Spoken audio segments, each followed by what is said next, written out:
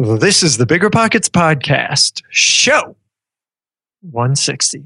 I find that I get more out of a house when people talk to me. You're listening to Bigger Pockets Radio, simplifying real estate for investors large and small. If you're here looking to learn about real estate investing without all the hype, you're in the right place. Stay tuned and be sure to join the millions of others who have benefited from BiggerPockets.com, your home for real estate investing online. What's going on, everybody? This is Josh Dorkin, host of the Bigger Pockets Podcast, here with my co-host, Mr. Brandon Turner.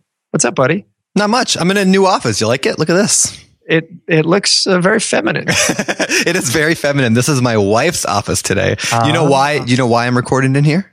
I bet you've got a really good reason for that. I do have a good reason for that. And you're going to tell me all about it, right? I'm going to tell you all about it right now. Awesome. I am recording here because we are in process of recording the audiobook for the book on managing rental properties. If people are familiar with, we released last month the book on the book on rental property investing, and that one included an audiobook, and we'd never had time to record the audiobook for the book on managing. So we are in the process of doing that right now. So I'm in my wife's office, so she can be the one recording at least most of that book. Fantastic. Yeah. Awesome. There you go. Yeah. We're going to look forward to hearing her. Yes. That's why I have the pretty flowers and butterflies behind me. Yeah. Yeah. You know, nice. Whatever. Nice. How's life otherwise? Life is good. Life is good. I actually just booked a week-long vacation in Hawaii. So that's always good. Coming up here in a month and a half or something like that. So nice. Enjoy it. That'll be your last week in Hawaii for a long time. That'll be my last week in Hawaii for a long time. Yes. If people don't know, I am expecting my first baby. So you should see things are going to change. Belly, guys. The surgeries they can do today are amazing. It's amazing what they can do. My wife is expecting a child. So anyway, yeah. So that's what I got going on. What do you got going on? When's your next vacation? I've actually got one planned. Shockingly, for anyone listening, I've actually taken a grand total of, I believe, 2 days off in 8 years, give or take. That's not good. Maybe 9. But yeah, we're doing a cruise in a few months. Nice. I will say it's not a true vacation though. The trip is a trip with my family, my parents, my brother and their families. And so not quite the quote unquote vacation I want. Although I will be turning 40 years old in a few weeks. That's right. I think I'll be taking a day or two off. And this is the year of my 10-year wedding anniversary. So big year. We are looking to do some kind of really cool trip this year. So if anyone has an awesome place they want to let us stay at somewhere really cool, yeah. Okay. Yeah. Anyway, but let's get back to this, man. All right. Let's get back on track. Today's show, if I could transition to our show, is incredible. I think you guys are going to love it. Whether you're a flipper or we're talking about flipping today, but whether you're a flipper or any other kind of landlord, investor, wholesaler, whatever, man, today's tips are awesome, and it's just a really fun show. It was. Yeah, she's a riot. So yeah, you guys will love it. Yeah. So, but before we talk about that, yes, let's I really quickly I want to read this review. Is it a good one? Because you read a bad one earlier, and it was like, I did read a bad one. They were really mean. Why would I take advice from losers like that? Yeah, pretty much. Okay. Pretty much. Well, so here, this was from Swag for Sale 22 on January 19th. I typically do not reviews, but Bigger Pockets has changed my life in a few short months. I've tried numerous podcasts in real estate, and none have come close to comparing. The expertise is second to none. I love how Brandon and Josh are so down to earth and real. There's zero hype, and it is a tight-knit community genuinely dedicated to helping one another. I'm so blessed to have found the site and extremely excited and optimistic about not only my own real estate future, but the future of the BP site and community as well. Wow. Thanks so much, Brandon, Josh, and everyone else. We love you guys. And of course, she mentioned you first. Of course. Great review, except for that. Oh, it was an awesome review. That's awesome. Thank you guys for everyone who left a review for us. We just want to say thank you. You guys really makes our day when we read those. And it does. I don't know, builds up my self-esteem a little bit while Josh tears it down. Yes. So jump on iTunes, leave us some reviews if you haven't already. And speaking of reviews, let's get to today's quick tip. All right. Today's quick tip is a totally self-serving one, but I need to ask a favor of every person who has ever purchased a book from Bigger Pockets, whether that's the book on flipping houses, no and low money down, rental property, managing, whatever. If you've purchased a book from Bigger Pockets, could you do me a huge favor and leave us an Amazon review for the book or 2-book or 3-book that you've purchased? If you, or 5. Or 5. If you purchase every book from us, leave us an Amazon review. We could really, really use some more reviews in Amazon. That's a quick tip. Awesome. And let me know. Let me know if you do. Well, comment in the show notes and just say you did. We want to go check it out. Yeah, that'd be great. That'd be great. Awesome. Let's get into this thing. All right. Today's guest is Stephanie Marshall. She is a riot. Yes. She's over in Chico, California. And some of you guys who talk about the California market and how crazy it is and unaffordable, I definitely want you to listen up because you'll learn a thing or two about. She bought a house for $30,000. She did. In California. She did. Amazing. It is amazing. Now, was a property man, I don't know. You got to listen. I'm going camping. We're going to find out. We'll go camping there. Yeah, for sure. You'll hear why. But so she's great. She's done a ton of deals in a very short time and all that while still working. So it's a great story. She's awesome, really funny. And let's get to it. You might think you want real estate, but that's not true. What you really want is passive income. With new investors struggling to find deals or get enough money to buy them and veteran landlords tired of the constant tenant phone calls, is there a better alternative? Actually, there is. Short notes from Connect Invest. Connect Invest is an online investing platform that allows you to easily participate in passive real estate investing, and all you need is $500 to start. Short Notes collectively funds a diversified portfolio of commercial and residential real estate projects across acquisition, construction, and development phases. You'll earn a fixed monthly income without the hassle of owning or managing real estate. Head to connectinvest.com/BP to create your account. Fund your digital wallet with at least $500. Select from 6, 12, and 24-month short notes with annualized return rates up to 9%. Then sit back and let your monthly returns roll in. Join today by visiting connectinvest.com/BP. Connectinvest.com/BP. Whenever I used to travel, I would get that creeping feeling that I locked my back door. How do I know my property is going to be safe while I'm away? But not anymore, thanks to Simply Safe Home Security. I'm about to go on a 3-week trip to Copenhagen, but am I tripping about my trip? Nope. With award-winning security and peace of mind from Simply Safe, I don't need to worry. Simply Safe is a super amazing alarm system that I actually installed in my house myself personally in less than 30 minutes. And there's so much peace of mind knowing that there's something in place to protect my homes, my goods, and my John Mayer shrine. Simply Safe systems have high-tech sensors that detect break-ins, fires, and floods, indoor and outdoor cameras to keep watch night and day, 24/7 professional monitoring at less than $1 a day. Plus, Simply Safe professional monitoring agents can even help stop crime in real time by speaking to intruders through the wireless indoor camera. Hey, bud, get out of here. It's like that, but it's a lot better, I imagine. And if you buy the system and you don't love it, you can get a full refund with Simply Safe's 60-day money-back guarantee. Simply Safe has given me and many of our listeners real peace of mind, and I want you to have it too. Right now, get 20% off of any new Simply Safe system with Fast Protect monitoring at simplysafe.com/pockets. There's no safe like Simply Safe. If you're in the landlord game, then you know the importance of solid tenant screening. That's where RentRedi steps in. Now, RentRedi's got an important new feature, proof of income verification. And get this, with Plaid certified reports, you'll see everything from income summaries to total earnings by month. Say goodbye to those gut check moments and hello to confidence in renting with RentRedi. RentRedi is included in your pro membership at Bigger Pockets. If you're not a pro, they're offering a 6-month plan for $1. You can't beat that. I actually don't even know how they make money doing that, but it's above my pay grade, pal. Visit rentredi.com. That's RENTREDI.com and use the code BP Investor. That's BP, like Bigger Pockets, Investor, like me, to get 6 months of RentRedi for $1, which is crazy. Stephanie Marshall, welcome to the show. It's great to have you here. Thank you. You're welcome. It's good to be here. How do you can't, awesome. You're welcome. She thanked me. You're welcome. I took you're welcome. Is that okay? That's not cool. Can I steal your welcome? Okay, too late. Well, I'm going to steal your first question too. All right, jump on. How you doing, Stephanie? I'm great. Good. I'm happy to be here. It's a beautiful day today, actually. Where are you? It's not a beautiful day here. I'm in California. It's been raining. Like, hallelujah, though, that it's been raining because we haven't had any rain. But now the sun's out today. Yeah, but you're not from California, are you? You sound like a Southern girl. No, I'm a cowgirl. Wow. In my biblical. Oh, you're like country California. Yeah, well, I'm Northern California. It's totally different. Yeah, what part of Cali are you? Chico. Oh, okay. The Chico Rooks. I don't know Chico. No. You don't know the Chico Rooks? No, what's that? It's a soccer team. Oh. From Chico State? Yeah, you're right. Yeah. I ride horses. I don't play soccer. All right. Well, Stephanie, welcome. We want to, stop this small talk and bust into this. So, Brandon, go ahead. What's your first question for Stephanie? My first question. Well, I already asked her how you doing. That's a question. So my second question is, how did you?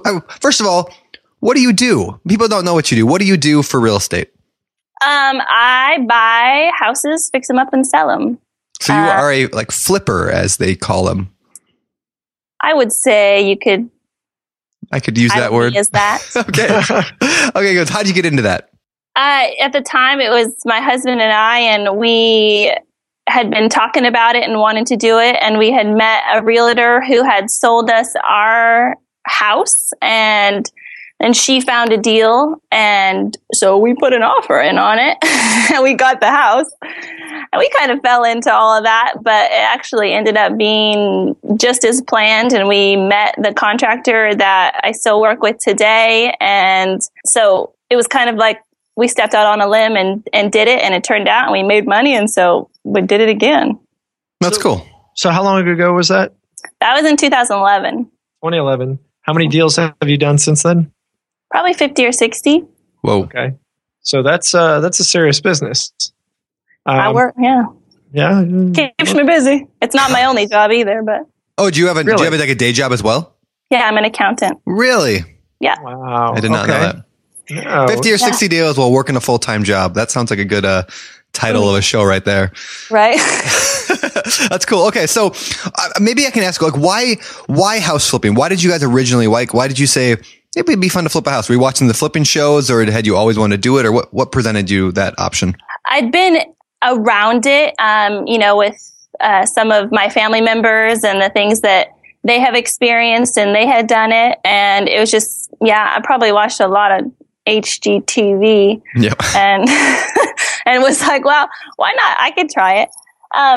And I think just knowing what I know now, I probably would have, ran the other direction, because a lot of stuff comes along. But when you go into it in such a naive place and you just think that everything's going to be okay, and when it turns out okay, and you just keep putting one foot in front of the other, I really just learned what I learned through experience. I didn't read any of your all's books or none of that. I'm offended. I do now. Oh, okay. You're saying the key to get started is to pretend like there's rainbows and unicorns. Right? I totally live in this bubble. Don't pop my bubble. My bubble has been popped, and I have lost a lot of money. So not that I haven't learned anything, but I definitely probably didn't know as much as I should know going into it. And I think what saved us is we had a contractor who had been flipping houses, and he knew what he was doing. That definitely helps a lot. Yeah. How did you guys come across that guy? Because you said you've kept this contractor for 50 or 60 deals. That's kind of unheard of. I don't think I know too many people who could say the same thing. What was it about this guy? Was this like you were naive? Were you just lucky as hell that you found the guy? And what is it about? Okay. No, you go ahead. You finish your question. I was going to say, all right. So I like her. The final part of the question is this. No, just kidding. Sorry. All right. The final part of the question is this. What is it about that guy that is so awesome that has allowed you to keep him over these deals? So let's hear all three answers. Wow, I forgot everything you just said. Just kidding. He comes from this place of he is very budget conscious. And to me, that's what I'm good at. Like, I get the numbers. I get the details of what everything needs to cost. I think that was my strength going in, being an accountant and knowing the details of everything. I knew how to make a spreadsheet really good. And that was an important part of it. But he understood how much stuff costs, and he would make decisions based on those costs that he knew, hey, if she's not making money, I'm not making money. And so for him to overcharge me and to do things like that wasn't in his best interest. And so for us, it just became this place where we totally trust each other in everything that we do. And, now we're to this place where he goes and looks at houses and he tells me, and then I write up the kind of the budget scenario on it and all of those kinds of things. So for me, we both were on the same page in terms of morals and values and what was important to us. And we've been through some hard times and it hasn't been easy, but through it all, we stuck together and completely trust each other. And I think that's hard to find. I did try to go find other contractors and it didn't work out because it's just we weren't on the same path, we were on the same page and didn't have the same things that were important to both of us. So sure. Do you guys partner together on stuff ever, or is it purely you hire him for a fee to do the job? We've done maybe like 3 together where he's found them. But that was quite a few years ago. But right now, we just I hire him and I pay him what he bills me, and that's kind of how we do it now. But not that we haven't done that in the past, and not that I'm opposed to that in the future. It's just that's what kind of works for us right now. Sure. Right on. So in there, you talked about these hard times. Were those hard times for you specifically in the business? Were there? You said we, so I don't know if the hard times were you and he were having issue, or were they, the business was kind of having, or the side business or whatever you want to call it, right? Your real estate business was having tough times. I got to this place where my husband at the time really wanted to push forward and grow the business, and so we tried to bring on another contractor, and that kind of offended my contractor. And it was like all this tug of war of what we do. And it kind of all blew up in our face, and we made some bad decisions and, weren't mindful of what we were buying. And, you think that if you do good on every deal that you're going to do good on every deal. And it's not how it happens. And so I really, in the past 6-8 months, have kind of stepped back and made some different paths and different priorities and made it something that is doable and attainable and balanced and what works for me, which, not everything always has to be bigger and better. Sometimes that's not always true. Yeah. Can you talk about some of the deals that did go wrong? I mean, what actually beyond, kind of the, that's it. So sorry. You're on the Bigger Pockets podcast. So sorry. You suck and you like No, come on. We gotta. You opened the door, so we gotta hear it. So tell us, like, let's walk on through. Come on, boys. Let's walk through it. Make me relive it. Well, we're gonna make you relive it, so the thousands and tens of thousands of people who are listening don't have to. Hundreds of thousands, millions, billions. Okay. Well, I had kind of created this market where I bought properties where I had the biggest pool of buyers. That was always my direction. And we went into and purchased a property where we paid $450,000 for the property, which is not even where I like to be on the resale. And that's just not the market I'm in. It doesn't work for me. And so we purchased this property and did our normal flip stuff to it, not what I think there wasn't enough room to make it what it needed to be a $600,000 house. So there was definitely some budget lacking to make it what it needed to be on the other end. And, we ended up losing over $100,000 on that house. Oh, wow. So it's like an analysis issue at the end of the day. Basically, I felt like the ball was rolling too fast and it got too big to stop, where, somebody was bringing me a deal. And if you're not really looking at it, looking at the comps, looking at the numbers and being real sure that you can make money on it, I mean, I think that you can make money in those areas, but you got to be real sure about what you want it to look like on the other end and what the comps look like and be realistic. And when you get into those high price ranges, you can have really large price reductions happen to make it sell. And that's what ended up happening. And, you know, that's a big wake up call when you realize, okay, well, I'm not invincible.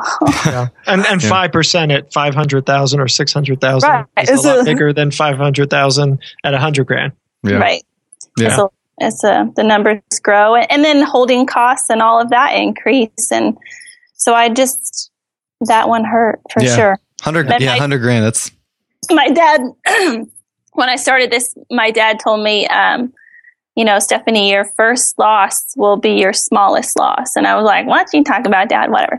And I remember the first time, I don't know how many deals we did, but I did all, like, the second I get my HUD statement, you know, I like put it in QuickBooks, and it's like my little like yay me time because my brain is like crazy. But I go through the whole balance sheet and make sure and see where I'm going to end up. And it was like negative $430 or something and 28 cents. And I just had about a, freak out moment. And I was like, I lost $400. Oh my God, this is awful. And then, then to however many years later to lose what we lost on that other one, it was like, well, he was right. Yeah. Yeah, the worst I ever did, I lost 10 grand on a flip, and I've told that story a number of times, like on the Bigger Pockets webinars that we do once a week. I tell a story. To make her feel bad? I mean, no. So I only lost 10 grand on my worst deal.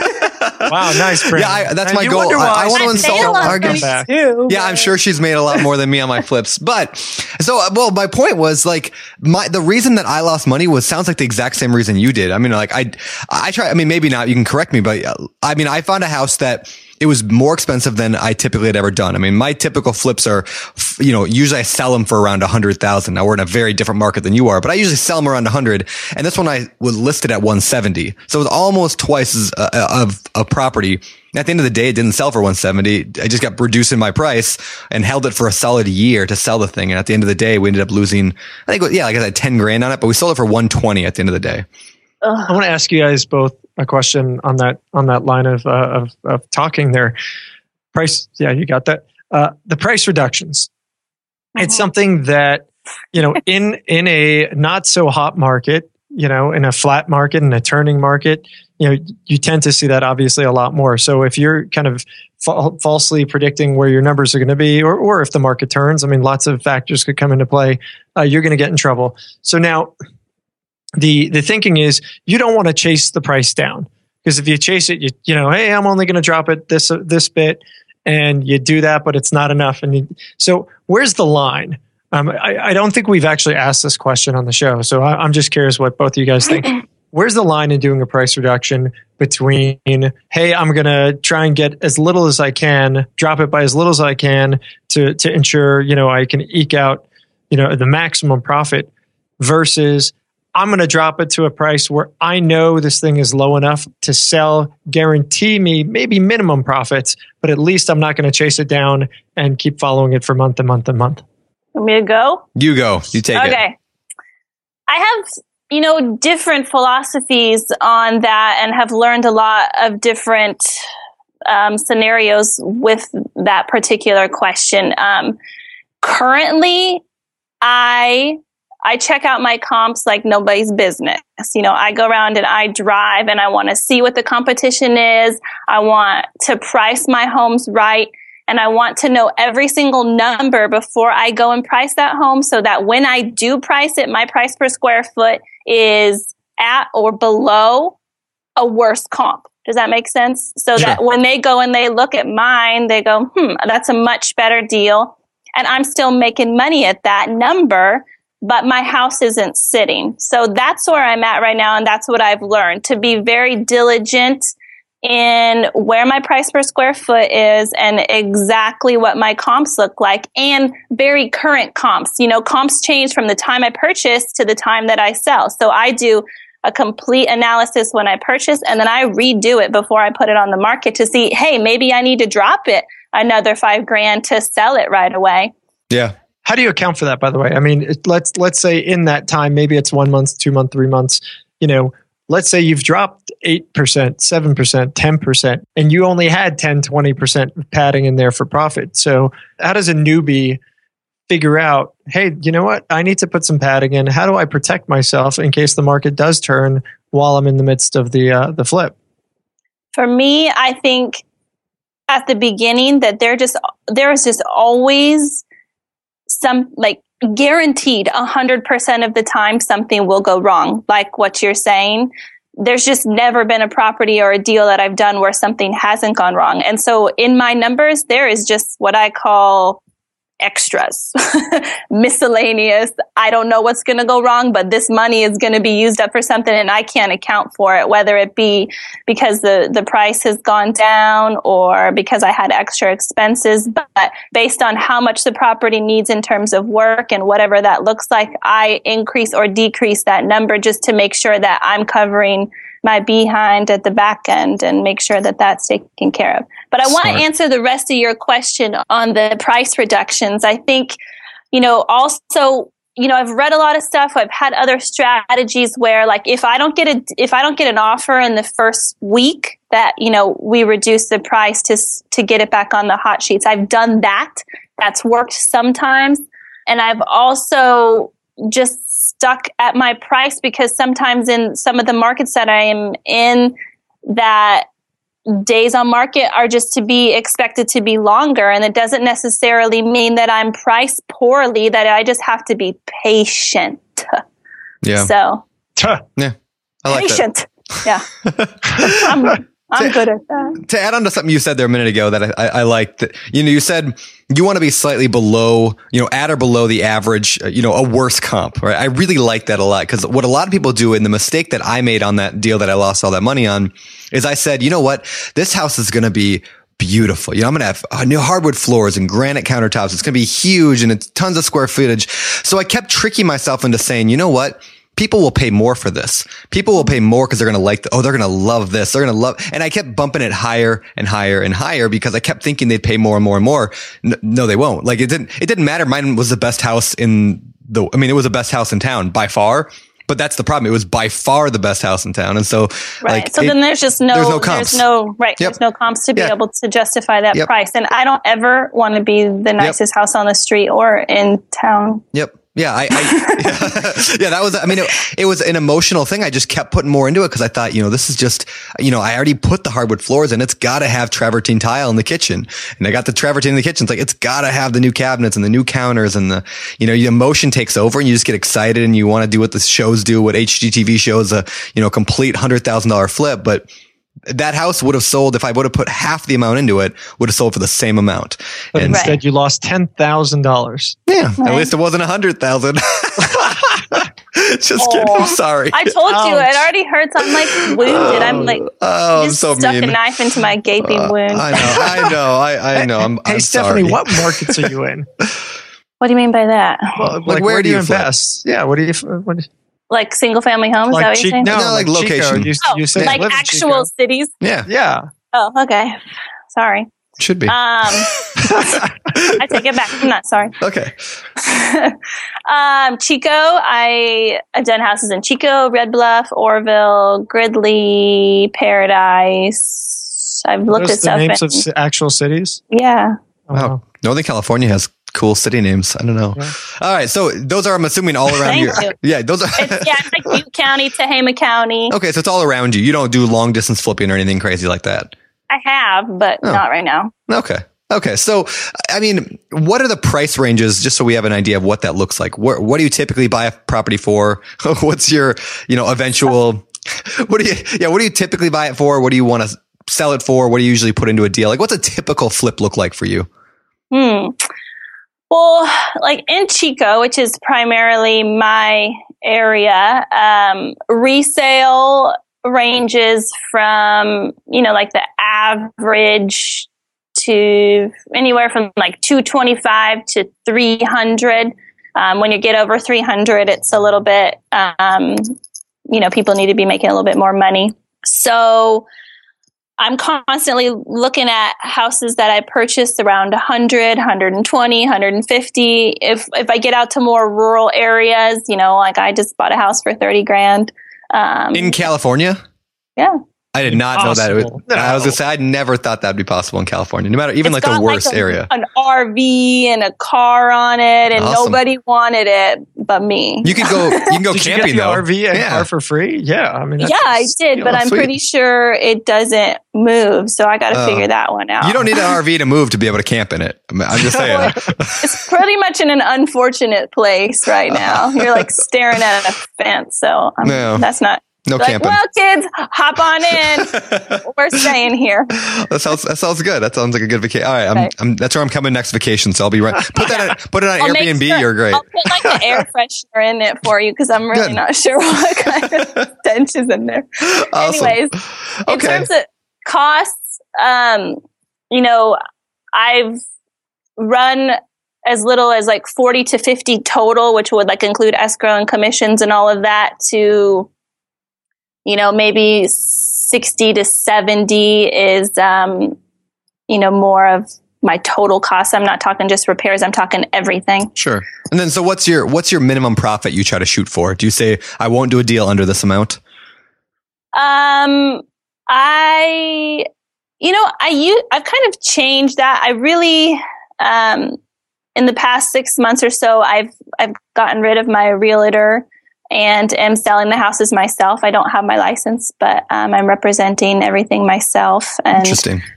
Yeah, saving. That was a personal decision based on my reputation. I really wanted to get to know my buyers. I wanted them to meet me and to see me and to know what we do and how we do it and that we do it well. That was important to me. Yeah. And then, so when I went into this and just the accounting background that I had, I didn't go into it like knowing all the percentages and all of that. For me, it was like always just a flat number. I want to make 15,000. I want to make 20,000. I want to make 30,000, whatever that number is. So I usually don't like to make less than 15 on a property. Have I? Yes.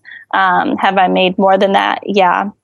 But that's generally where I draw my minimum at.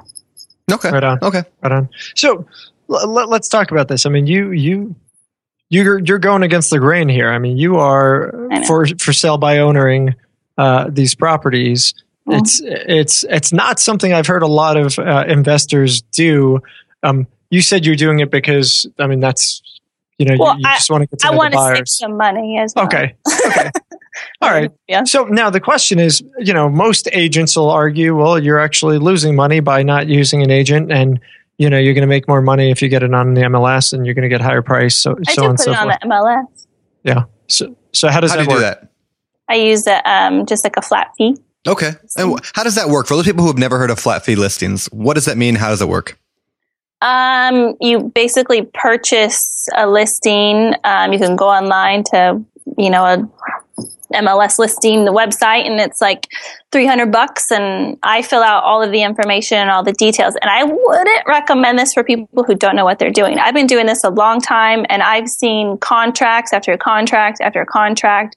I know exactly what needs to be represented. I have an attorney who reviews all of my documents and all of my paperwork, and I've been sued and all of that. So I know how to protect and cover my behind. But it's partially because I wanted a handle on what was going on the other side of transactions. I find that I get more out of a house when people talk to me and they meet me and they know that I ain't BSing them, that I've done a good job. I'll show them every invoice that I've done on the property so that they know the repairs that's been done. And they go, okay, I'll give you full price. And I'm like, well, okay, let's put the deal together. For me, and I want to have a good reputation. I want to be represented well. I'm not planning on going anywhere, and I want to be able to do this for a long time. And I don't necessarily want people to see my face, but I want them to, I want them to know me and know our business and know that we aren't just, covering up whatever and putting it on the market. I do a good job and I do quality work, and, I get inspections, and I just make sure that everything's represented well. So it's important to me to know my buyers and to also get agents to get to know me, because then they'll bring me deals. Yeah. I love that. So on the attorney, you spend the $300 on the flat fee. You generally feel like you know and understand these contracts, and then you go and you have an attorney review. What does that cost, the attorney review?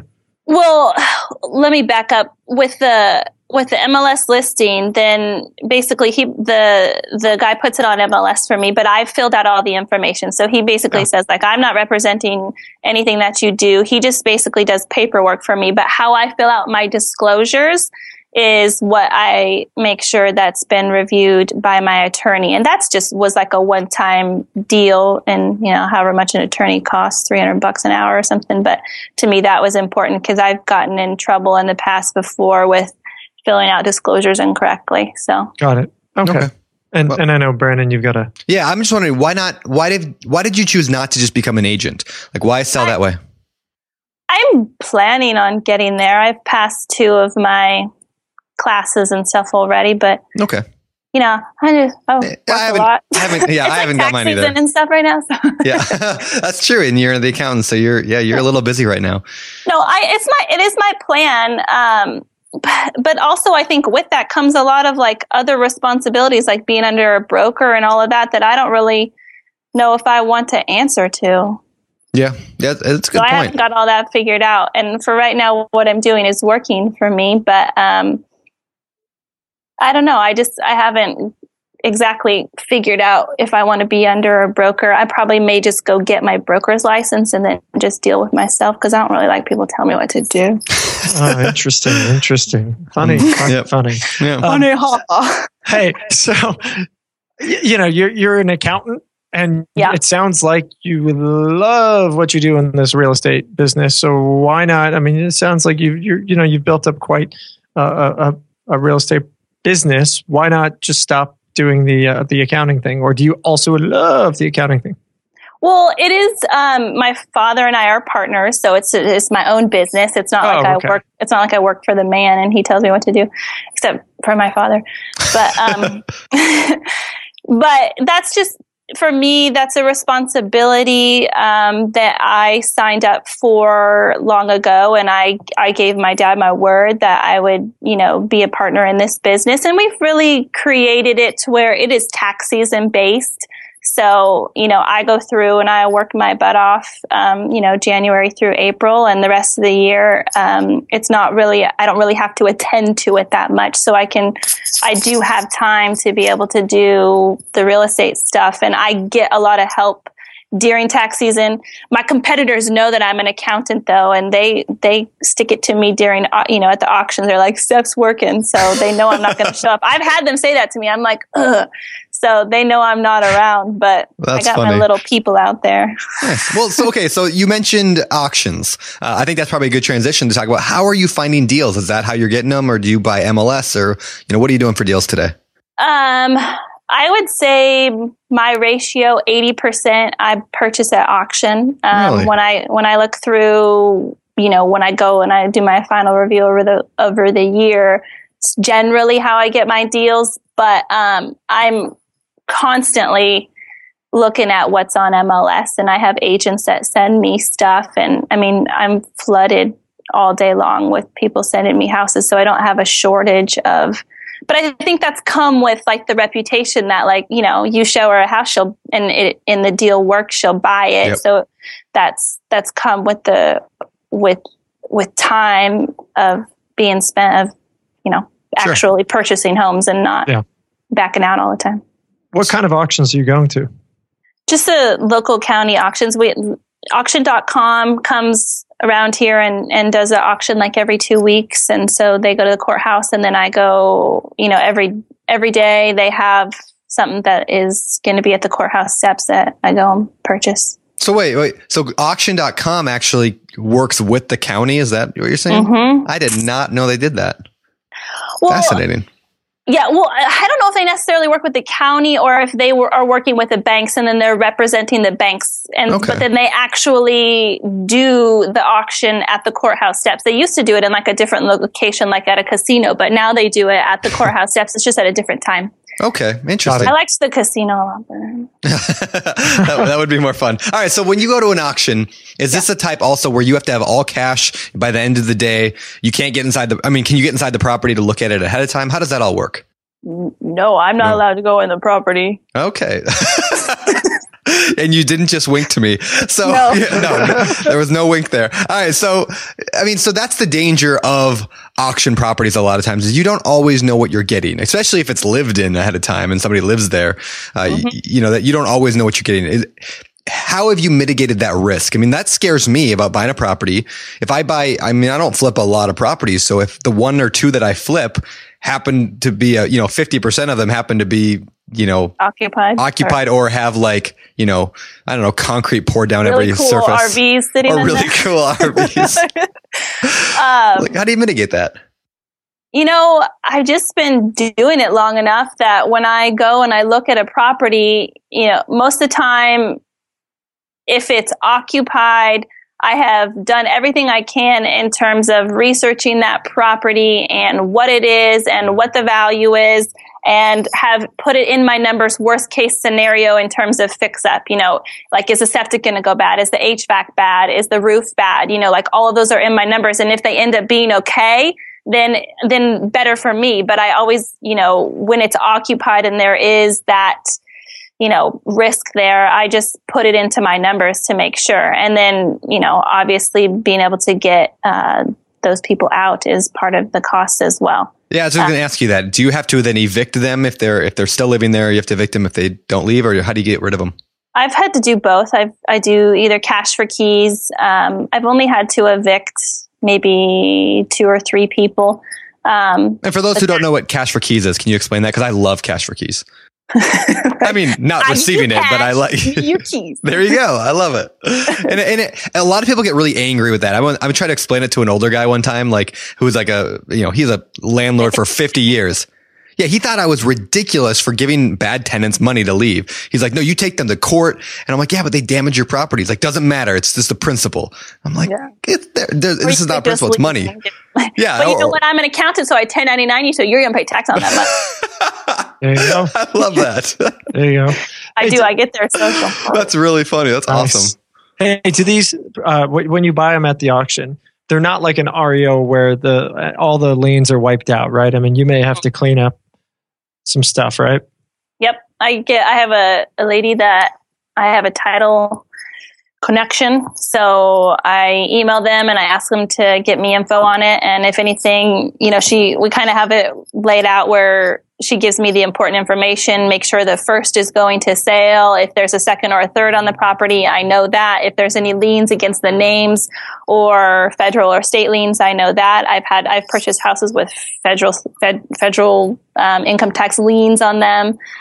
So I know the ins and outs of what title looks like. And yeah, there is a lot of risk. I've had, we have CHIP housing here. I don't know if you guys know what that is, where it's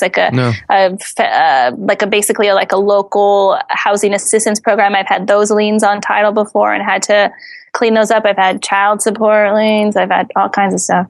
So are you doing the research on this stuff before you go to the auction? Oh yeah. Okay. Oh, yeah. You're seeing the list of the properties. You're doing research on the handful that you think you might be interested in, and then you go to the auction. How much time in advance do you actually get these lists? I print out.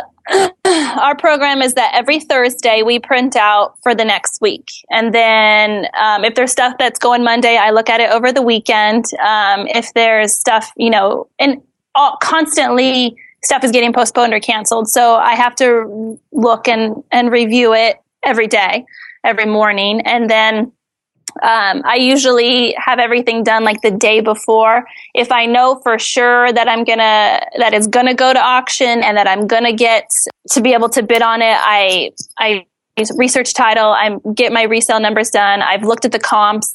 There's a lot of time and effort that goes into it. And then 9 times out of 10, I don't get it, so yeah. it's a lot of work. But then I will, it's just, and it always goes like this. And what I have found out that if I have too many properties and my guys are busy or whatever, if I stop looking because I'm busy is when I'll miss a deal. So I've just learned to just never stop. looking. Does that make I just don't, because even if my guys are busy, if there's a good deal, I don't want to let it go. So I just am always, it's just part of my daily routine. And I think that's key right there. We talked a couple weeks ago or a while back about with Hal Elrod from who wrote The Miracle Morning, and he's all about like this idea of processes and like just follow your process. If you just stick to that process, the results will take care of themselves. So that's kind of what you're saying is just, you have that daily routine, just do it. If you stop that, I mean, like a lot of people get into real estate investing, and I'm totally guilty of this in like a reactive mode, right? Like, or, it's almost like a lot of times I don't have a process. It's just like, okay, I'm going to buy a house now, and then I'll do the work and I'll go out and do it and I'll get all ready and I'll buy a property. Then I'm done. And then I rehab it for a while. And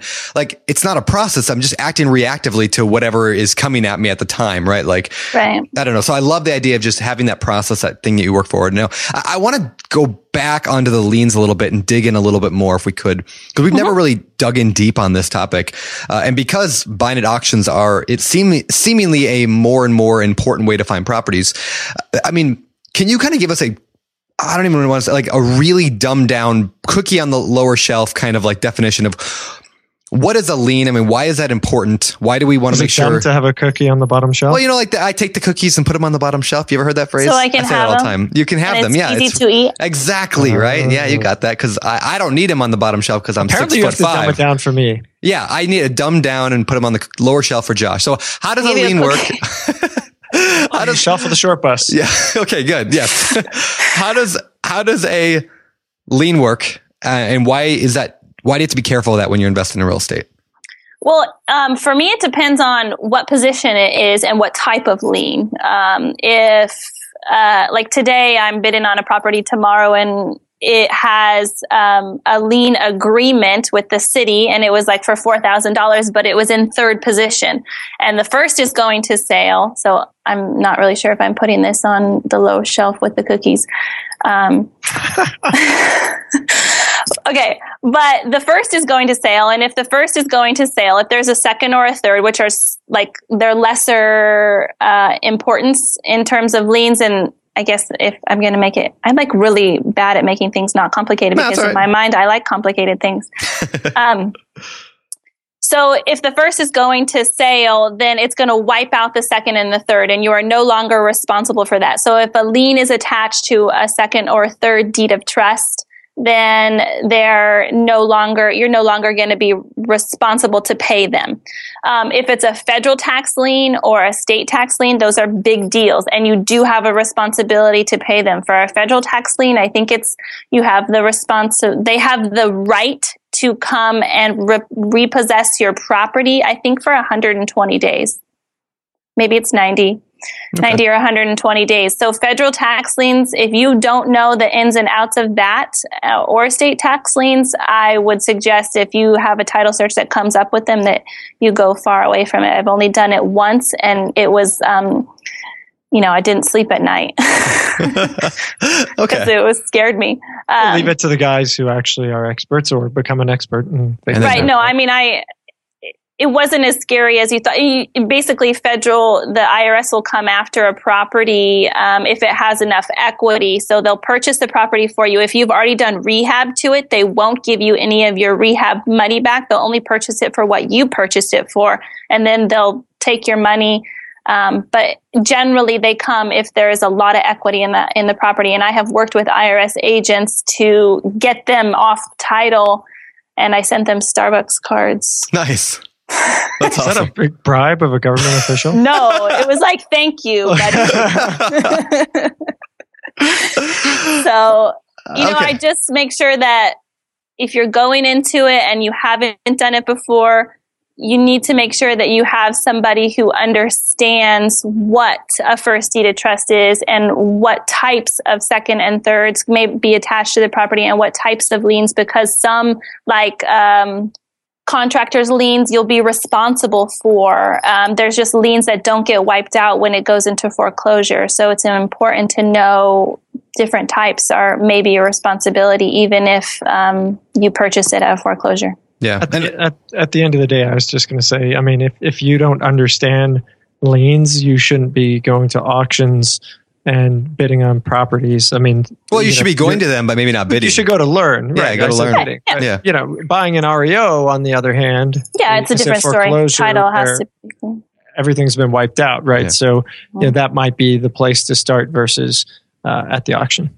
Yeah, cool. And I've seen people buy some stuff that they shouldn't have. So. Yeah. Well, that's the biggest way that I think novice investors, there's lots of ways to screw up, but they see something, it's at auction and I'm going to bid on this. Nobody's bidding on that. I don't know. But they get in, they think it's a steal. The numbers work out, but there's like all these back liens and that property that costs you 20, 30, 50, 100 grand is going to actually cost you 300, 500 grand at the end of the day, whatever it is. Right. You got to watch yourself.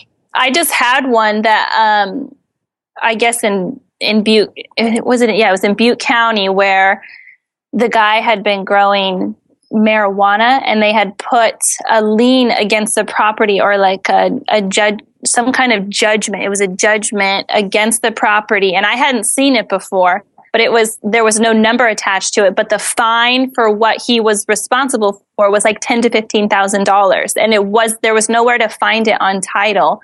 But I had to go down to the county and figure out what the number was. And then I was like, no, I'm not going to buy it. But interesting. I mean, stuff like, I hadn't seen that before. That just happened like a month ago. Okay. So I mean, like what's kind of interesting about real estate, right? And I think you'd probably agree with this. It changes all the time. You're always constantly learning. You're trying to figure out new things. And I mean, that's kind of our job as a real estate investor is solve those problems and figure it out. So it's one of the reasons I love real estate. We're always looking for ways to improve, searching for better. But when it comes to hiring, the best way to search for better is by matching with quality candidates. If you need to hire, you need Indeed. Indeed is your matching and hiring platform with over 350 million global monthly visitors according to Indeed data, and a matching engine that helps you find quality candidates fast. Ditch the busy work. Use Indeed for scheduling, screening, and messaging so you can connect with candidates faster. And Indeed doesn't just help you hire faster. 93% of employers agree Indeed delivers the highest quality matches compared to other job sites, according to a recent Indeed survey. Leveraging over 140 million qualifications and preferences every day, Indeed's matching engine is constantly learning from your preferences, so the more you use Indeed, the better it gets. Join more than 3.5 million businesses worldwide that use Indeed to hire great talent fast. And listeners of the show will get a $75 sponsored job credit to get your jobs more visibility at Indeed.com/biggerpockets. Just go to Indeed.com/biggerpockets right now and support our show by saying you heard about Indeed on this podcast. Terms and conditions apply. Indeed.com/biggerpockets. Need to hire? You need Indeed.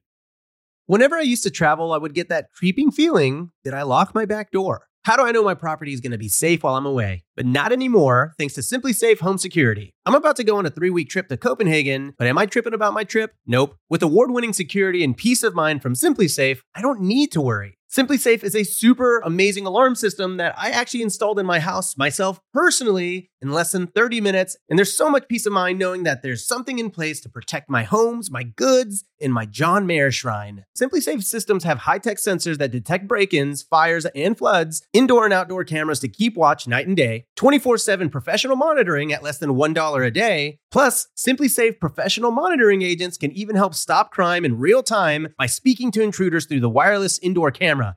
Hey, bud, get out of here. It's like that, but it's a lot better, I imagine. And if you buy the system and you don't love it, you can get a full refund with SimpliSafe's 60-day money-back guarantee. SimpliSafe has given me and many of our listeners real peace of mind, and I want you to have it too. Right now, get 20% off of any new SimpliSafe system with Fast Protect monitoring at simplisafe.com/pockets. There's no safe like SimpliSafe.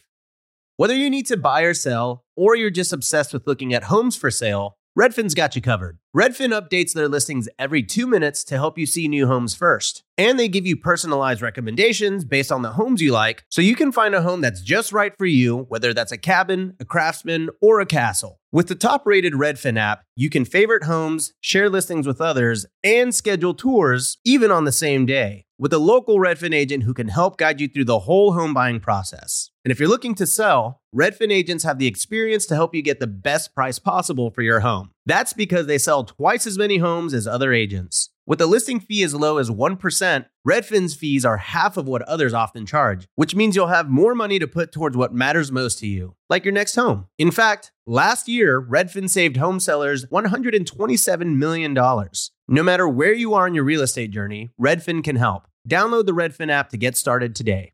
Listeners, I'm telling you right now, it's not every day you find a game changer like RentRedi. They're not stopping with just tenant screening. They've rolled out proof of income verification. Let RentRedi handle the heavy lifting with automatic checks on financial stability and earnings. Plus, with Plaid certified reports, you'll have all the info you need right at your fingertips. RentRedi is included in your pro membership at BiggerPockets. And if you're not a pro, they're offering the 6-month plan for just $1. How great of a deal is that? That's 1/8 of a Chipotle. That's pretty good. Visit rentredi.com. That's RENTREDI.com and use the code BPInvestor. That's BP, like BiggerPockets, Investor, to get 6 months of RentRedi for $1. Let me shift a little bit over to buying the properties. If you have to come with all cash, do you just have millions of dollars in the bank? Or do you? Yeah. How are you financing deals today? Yeah, you got this. How do you finance deals? I have private financing. Okay, what does that mean for people who don't know? You don't have to give us their name. I have somebody who has millions of dollars in the bank. Oh, there you go. To me, and they charge me interest. Okay, that is like the best definition of private investing I've heard. That's great. Right? Yeah. Okay. So why would they lend you money on a deal? Like, why not just go buy their own deal? Because that would be a lot of work for them. Okay, so they want to be on the people with lots of money are lazy, is what you're saying.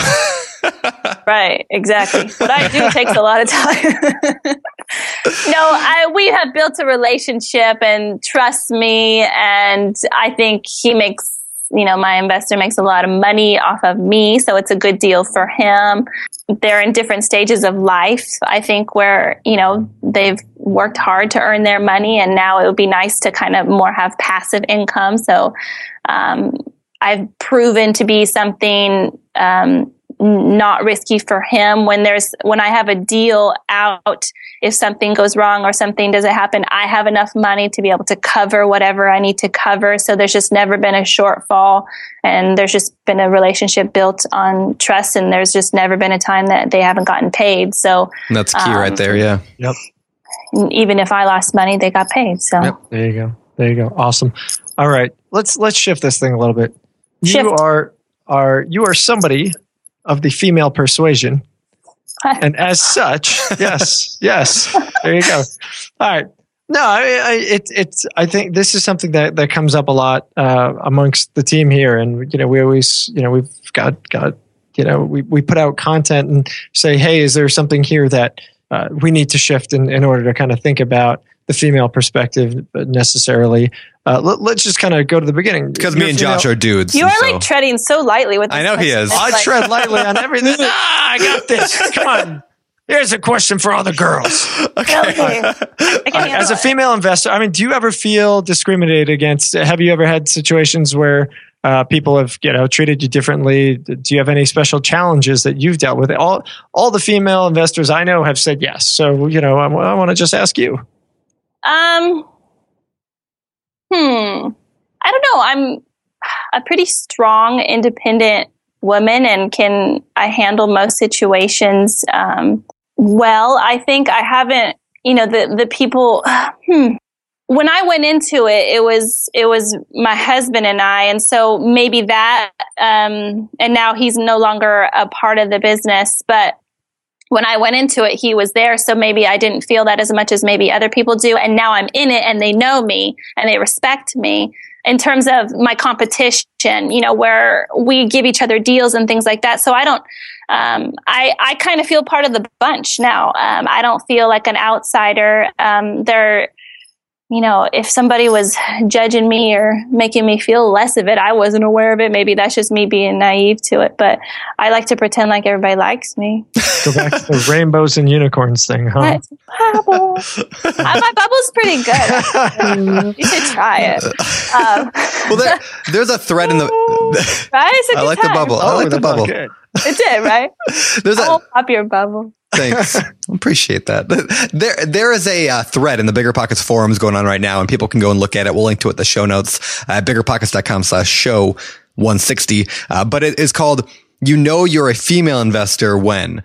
And then there's a lot of different people have just been chiming in, like a lot of female investors saying, just like comical yet sad things. And I'm glad you haven't experienced a lot of that. And I hope that we're getting better. And it might, maybe this sounds terrible, but it might just be the fact that you're in California and they're a little more progressive than, maybe I'm not going to name other places, but you want to lose I don't want to, but maybe that's why, but they're saying things like, kind of like you go to a car mechanic and like my wife won't call car mechanics because they'll charge her twice what they'll charge me. And so we just know that. Okay. I just had something pop into my head. Are you ready? Into the bubble. Ready. Hold on. Bubble just popped. Right. No, it didn't. I just remembered that maybe there was a time. Okay. I just like to forget about it. Okay. I'm also doing a new construction deal. This is my first deal where we bought a plot of land, and this is a whole new territory for me. But there was my contractor was gone. He goes on like a week-long hunting trip every year, and he was gone. And the guy called me, and he's like, "Hey, Steph, there's going to be a change order that needs to be done." And I'm like, "Okay," and I hung up the phone. And Michael gets back, and he's like, "What did you do? Like, why didn't you have him send you he just took advantage of you because you're a girl, and you just sounded like you were all fluffy and fine with it, and it's like $8,000, and why didn't he was mad because he felt like he took advantage of me, but in reality, I probably should have handled the situation differently and been a little more firm with." Because sometimes I just may come across nice and passive and those kinds of things, but you're not. Don't worry about it. I don't come across that way, so that's good. So just that experience made me realize, okay, well, just because I am a female in this situation doesn't mean that I don't mean business, and that you don't just get to skip around what needs to actually take place in terms of protocol, which he should have given me an actual change order, and I should have approved the number, and I should have signed it, and those are kinds of things. So that kind of situation was maybe where I felt a little bit of that, but I'm going to go back to my Good. Well, I was going to say, that may or may not have been also just the fact that you're a female. It could have just been happenstance. It happened. Yeah, guys, people do that to me all the time. And I come across weak, and I come across as a girl. Maybe that's why. You're really passive and weak. Yeah, I am very passive and weak. And guys know that. I don't know. Maybe until they realize that I know what I'm doing. Like a lot of times I've contractors come in and they're like, "Yeah, it looks like your reverse collapilator over there is broken." I'm like, "Actually, that's a ABS fitting on that plumbing pipe." Oh, he knows what he's doing. Right. And then all of a sudden it becomes a lot more. They know they can't get away with that crap. Exactly. I think that I've definitely had that experience. And in the flip world, you can't run anything past me. You just can't, because I know what I'm talking about. I know what I'm doing. And with this new project, I don't. I'm in different waters. And so it was kind of like, "Oh yeah, Stephanie, you got to fake it till you make it." And make sure that they all know that even if you don't know what you're doing, you know what you're doing, kind of thing. Just don't let them talk about reverse collapilators. Yeah, the reverse collapilators, they're tough. I will correct them. Good. All right. So before we get to the fire round, I got a couple more questions just about how you run your business, because that's pretty amazing to be doing that many flips and have done that many without a team. So you must have a team, right? You work in a full-time job. What does your team look like? Do you have a lot of employees, or is it just a couple outsourced people? What's that like? So within my accounting business, I have 2 ladies that work for me in addition to my dad. And one of the gals, she totally helps me run the house stuff in terms of paying I used to do everything myself. In terms of paying all the bills. Now I just make sure that I keep the budget straight and all of that. And she pays all the bills, and she does a lot of coordinating for me. She turns on PG&E. She gets insurance covered.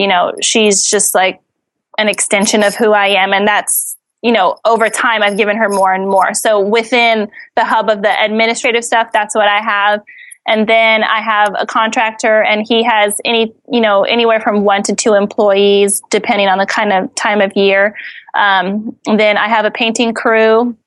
None of these guys are under the Kite Group, but we partner. So not in terms of money, but we have this loyal relationship, and I keep them busy and they make me a priority. That's just kind of always been our relationship. So then I have a painting crew. I have the guys that I use for all my granite and flooring. I have a plumber, an electrician, a roofer, an HVAC guy, a hardwood floor guy. I just have all these guys have been using on all of my houses, and they know exactly what to do and how I like it and what colors and all of those things. And they're 1099s, not W-2s, right? Correct. Okay. Yeah, the only W-2 is Terry that works in my office that she does. So it's just the two of you really at the end of the day. Internally. Correct. Yeah, internally. Yep. Mm-hmm. Cool. Excellent. But then, and then I have like stager and a cleaner, but I call them my team. Like when I write an email and we have a house, it's like, hey team, we have this house and this is the dates and this is when you're going to clean and stage and photograph. And this is, so it's just, I have a whole system and a whole group of core people that I trust, and I don't have to, I used to go through the houses and like put blue tape everywhere because they would just screw up everything. And now I don't have to do that because they'll blue tape it themselves. Yeah. Yeah. And I think that's one of the keys to successfully building a sizable flipping operation is you have that team that knows what they're doing, whether or not they're on staff or whether, 1099, contractors, whatever, like they just know what you're doing. They like working with you because they know what to expect. They know they're going to get paid. Mm-hmm. And you can really just have that. I mean, it's really kind of E-Myth, Michael Gerber E-Myth style, where you just have a fluid machine that just kind of runs itself in a way. I mean, not that you don't do any work, but it's a machine that you just have to maintain the machine. And, that's, how you scale. So I love that. Yeah. Cool. It looks good. Cool. All right. Josh is giving me the move on sign. All right. Let's move on over to the fire round. It's time for the fire round.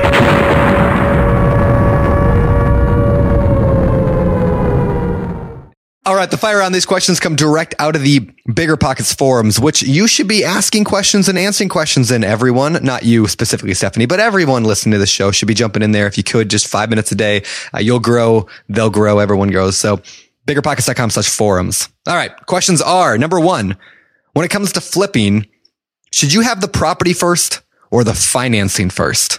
I love that question.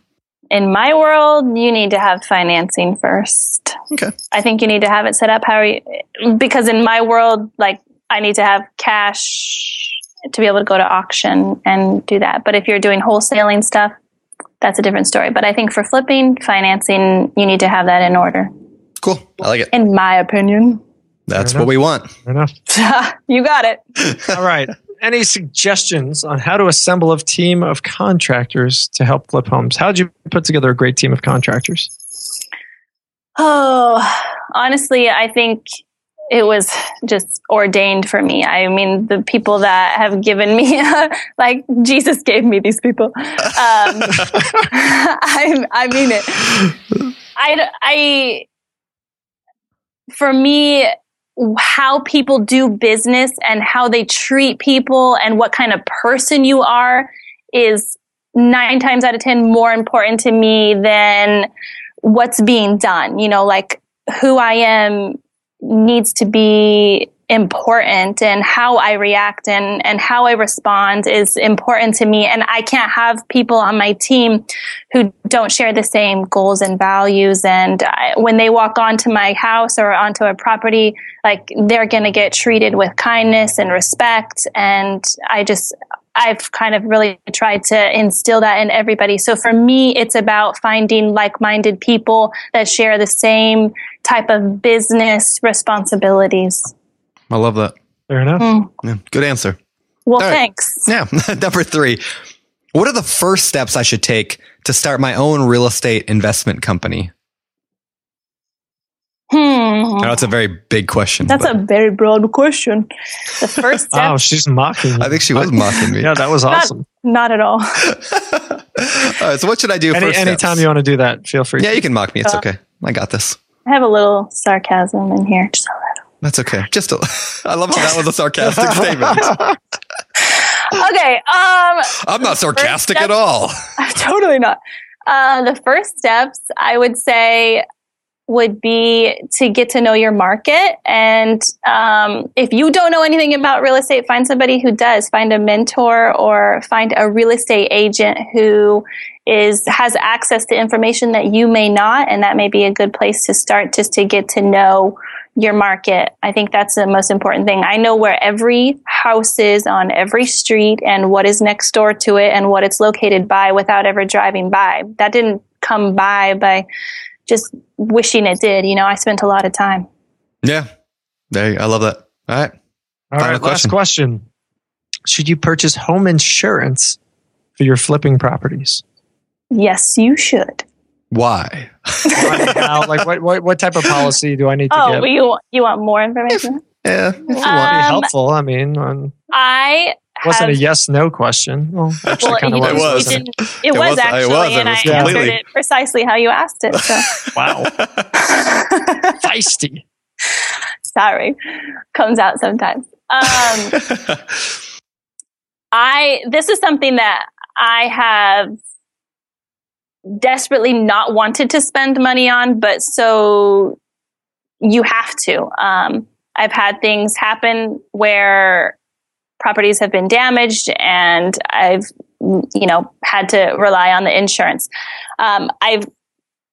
I've gone over and over with my insurance agent about what kind of coverage I can get. It's kind of limited what is out there to be offered for homes that are vacant and you are flipping. So in each area and whatever insurance company you use, sometimes what is offered is limited. And for me, I think the most important thing is that vandalism is covered, and that if you have trucks and tools and trailers on the property, that those are covered. That, even if your contractor has insurance, make sure that it covers what's on the property while you're rehabbing it, because I've run into stuff being stolen and it not being covered. And then you're paying insurance premiums for something that, what's like the realistic problems of what could happen, what like stuff gets stolen and people vandalize, that's mainly what happens to vacant homes. Why are people so mean? I know.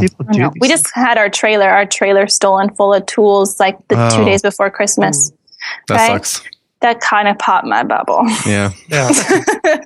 Just to add on the insurance thing, make sure you let your insurance agent know also it is a vacant property. Sometimes there's different insurances for vacant versus not. It's actually cheaper, at least for me. It's always been cheaper for vacant policy than it is for a live-in policy. So it might be cheaper for you as well. Depends on where you live. All right.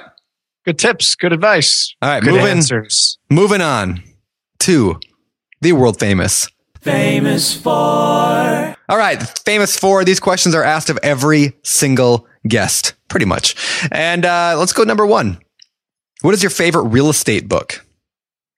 I know you said you didn't read mine at the beginning, probably because it wasn't out at the beginning. Yours. Oh, good. When I first started, I read it's like called Flip. Okay. Yep. Who's it by? Rick Bellini and Clay Davis. And for me, that was like practical steps about how to set up information, how to calculate your repairs. That was an important book for me to kind of get to know what I wanted to do and do it better. Cool. Right on. What about business book? Do you read business books? I don't read at all. Nothing? No, I'm just kidding. Just kidding. For me, when I was a kid, my dad's he's just like my hero, and he is the smartest man I know. I'll make you cry, tear. And when I was like 12 years old, I was playing the game that Rich Dad, Poor Dad, like the Monopoly game, and it's called, you either get stuck in cash flow. Thank you. You either get stuck in the rat race, or you buy property and create cash flow. So like when I was 12, I was playing that game. Nice. So, and I was like, this is, ridiculous, Dad. What are we doing? But he had always just instilled in me just a different way of thinking about money and what to do with it. And so when I actually got older and read Rich Dad, Poor Dad, I was like, oh, I get what you were trying to say. But with that, for me also, I have to always, come to this place of what is important to me in terms of balance. I feel like, I can get caught up in all of that. But I also can't forget that I have a family and that I need to balance all of these things. I want to be a smart, wise, discerning businesswoman, but like at the end of the day, like my splendor is not going to descend with me, it's just not. So for me to know that I can't take any of it with me, and maybe I shouldn't hold on to it so tightly, and not everything in my life is dependent upon, earning an extra dollar, that I need to be a good woman and a good businesswoman and make smart decisions and be wise and make wise choices. And so I think that book gave me some of that wisdom, but also have to be balanced in all of that. So to make a long answer short, right? Rich Dad. Yeah, it was a good book. There we go. Okay, I'm just making sure we're on the same page, right? Yeah, I was on the same You're talking page. about all sorts of stuff, and I was trying to find the book. I like that book. It's a good book. I do too. It is. All right, fair enough. Hobbies. What do you do for fun? I ride horses. Oh, what kind of horses? Quarter horses. I rope and. Oh, hey, you want to know? You're a cowgirl. I'm a cowgirl. That's right. Cool. Want to know a funny story about horses? It's going to explain a lot to you. Yeah, tell me about it. So when I was like 7 years old, I was at a camp and church camp, and I fell off the horse. It took off running. It stepped on my head. Shut up. Yep, totally. I had a helmet on, but it crushed the helmet. It crushed the helmet, and okay, are you I was afraid of horses for about 15 years. Finally got back on one, and then we went at a different camp, and we went when I was a teenager then, and I don't know, maybe 10 years later. Anyway, I went underneath this zip line. They had like this big jump off a zip line thing, and some person jumped off right when the horses went underneath it, which is a terrible idea. Horse took off again, reared up, went running. I didn't fall off, but I was sideways on it. It took me another 4 years to get back on again. I think I was like maybe 20 then. Anyway, and now I've ridden one like twice since. I'm very afraid of horses now. Oh, that's unfortunate. Yeah, but it explains a lot about, why I am the way I am. I'm not going to judge you. Don't judge me. You should. I'm not judging you. Should. All right, so you're into horses. And, by the way, I was at the National Western Stock Show this weekend. In Colorado? Oh, yeah. It. Oh, man, it was so I've been there. I used to live in Colorado. Oh, okay. Yeah. I've been there. Cool. I love it. It's a lot of fun. So if you're ever in Colorado when it's happening, folks, and you like horses and cows and buying stuff, there's lots of stuff to buy. Yeah, there you go. Fancy. Okay, so hobbies are horses. What else? My children. I have 2 beautiful children, and just being a mama is probably one of the most important things to me. Fabulous. Cool. Love it. Yeah. Love it. Awesome. All right, my final question of the day. Number 4, the famous 4. What do you believe sets apart the successful real estate investors from those who give up, fail, or never get started? For me, I think it's been just not giving up. I've been hit some hard blows and I get back up and I keep going and I learn from it and try not to make the same mistakes, but I just don't give up. I think that tenacity has been in my blood since I was a kid. So I work hard at it and I grind at it and I don't give up. Nice. So like your theme song for life is like that Chumbawamba song, I get knocked down, but I get up again. No, I really wouldn't say that would be my I think that's a drinking song. Okay. Drinking the night. Oh, that one? No, I think it's yeah, you're right. It is. So why is it a drinking song? Well, yeah. Okay. Yeah. Stop and think about it. Okay. And, yeah. All right. So, Stephanie. I would definitely say that.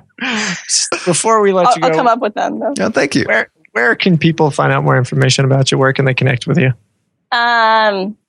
Bigger Pockets. I'm on Bigger Pockets. Nice. Stephanie Marshall. We also have a website, The Kite Group.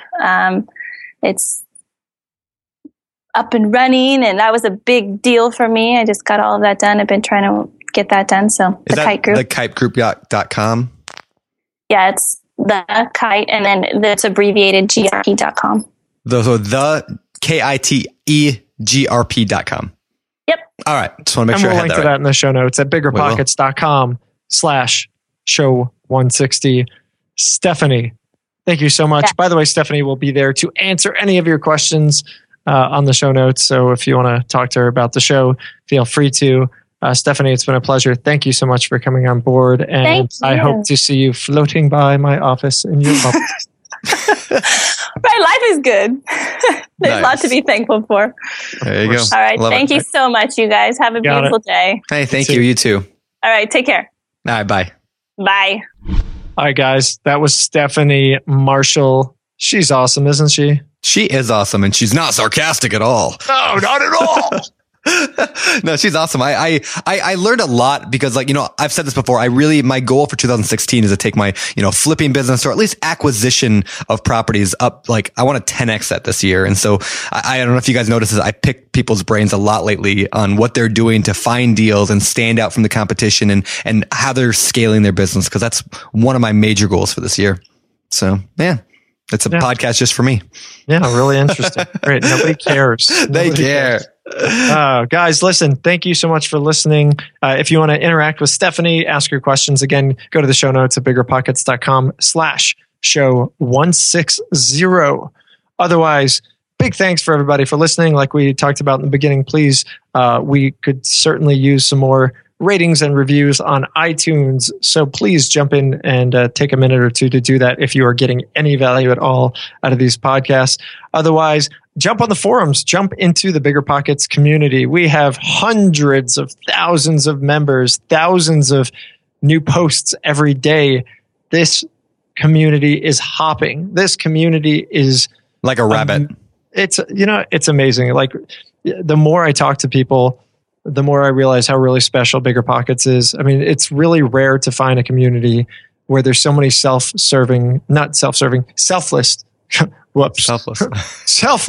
people. I mean, like, people just jump in and help people because they want to help people, because they were there once, they've experienced it.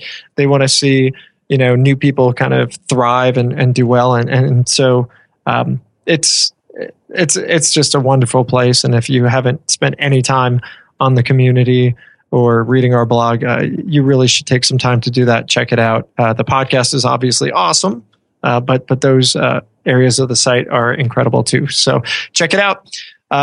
That's it. Oh, otherwise, really cool shout out, by the way, which I didn't get to mention in the beginning. We had a really cool mention today on NBC. Well, it was the Channel 9 News in Denver, NBC affiliate. And, got a nice 30, 45 seconds talking all about how awesome Bigger Pockets is. So that was pretty cool. You could check it out on our press page at biggerpockets.com/press. That's all I got. Is that short for you? Is that short for like bench press? Is that what? That's exactly what you go there, and there's pictures of Josh Dorkin really did without a shirt on, a horse, and bang your head a few times. I just want to see like this page where it's just you, like with your shirt up, just benching like 8 pounds. It's gonna be awesome. Yeah. There's nothing pleasant about that picture. It might be there if people go to biggerpockets.com/press. I'm not guaranteeing anything, but it might be. It might not also. So check it out, and maybe you'll see it, and maybe you don't. All right, guys, get out of here. Check us out next week. We've got more great shows to come. Thanks for listening. I'm Josh Dorkin, signing off. You're listening to Bigger Pockets Radio, simplifying real estate for investors large and small. If you're here looking to learn about real estate investing without all the hype, you're in the right place. Be sure to join the millions of others who have benefited from BiggerPockets.com, your home for real estate investing online.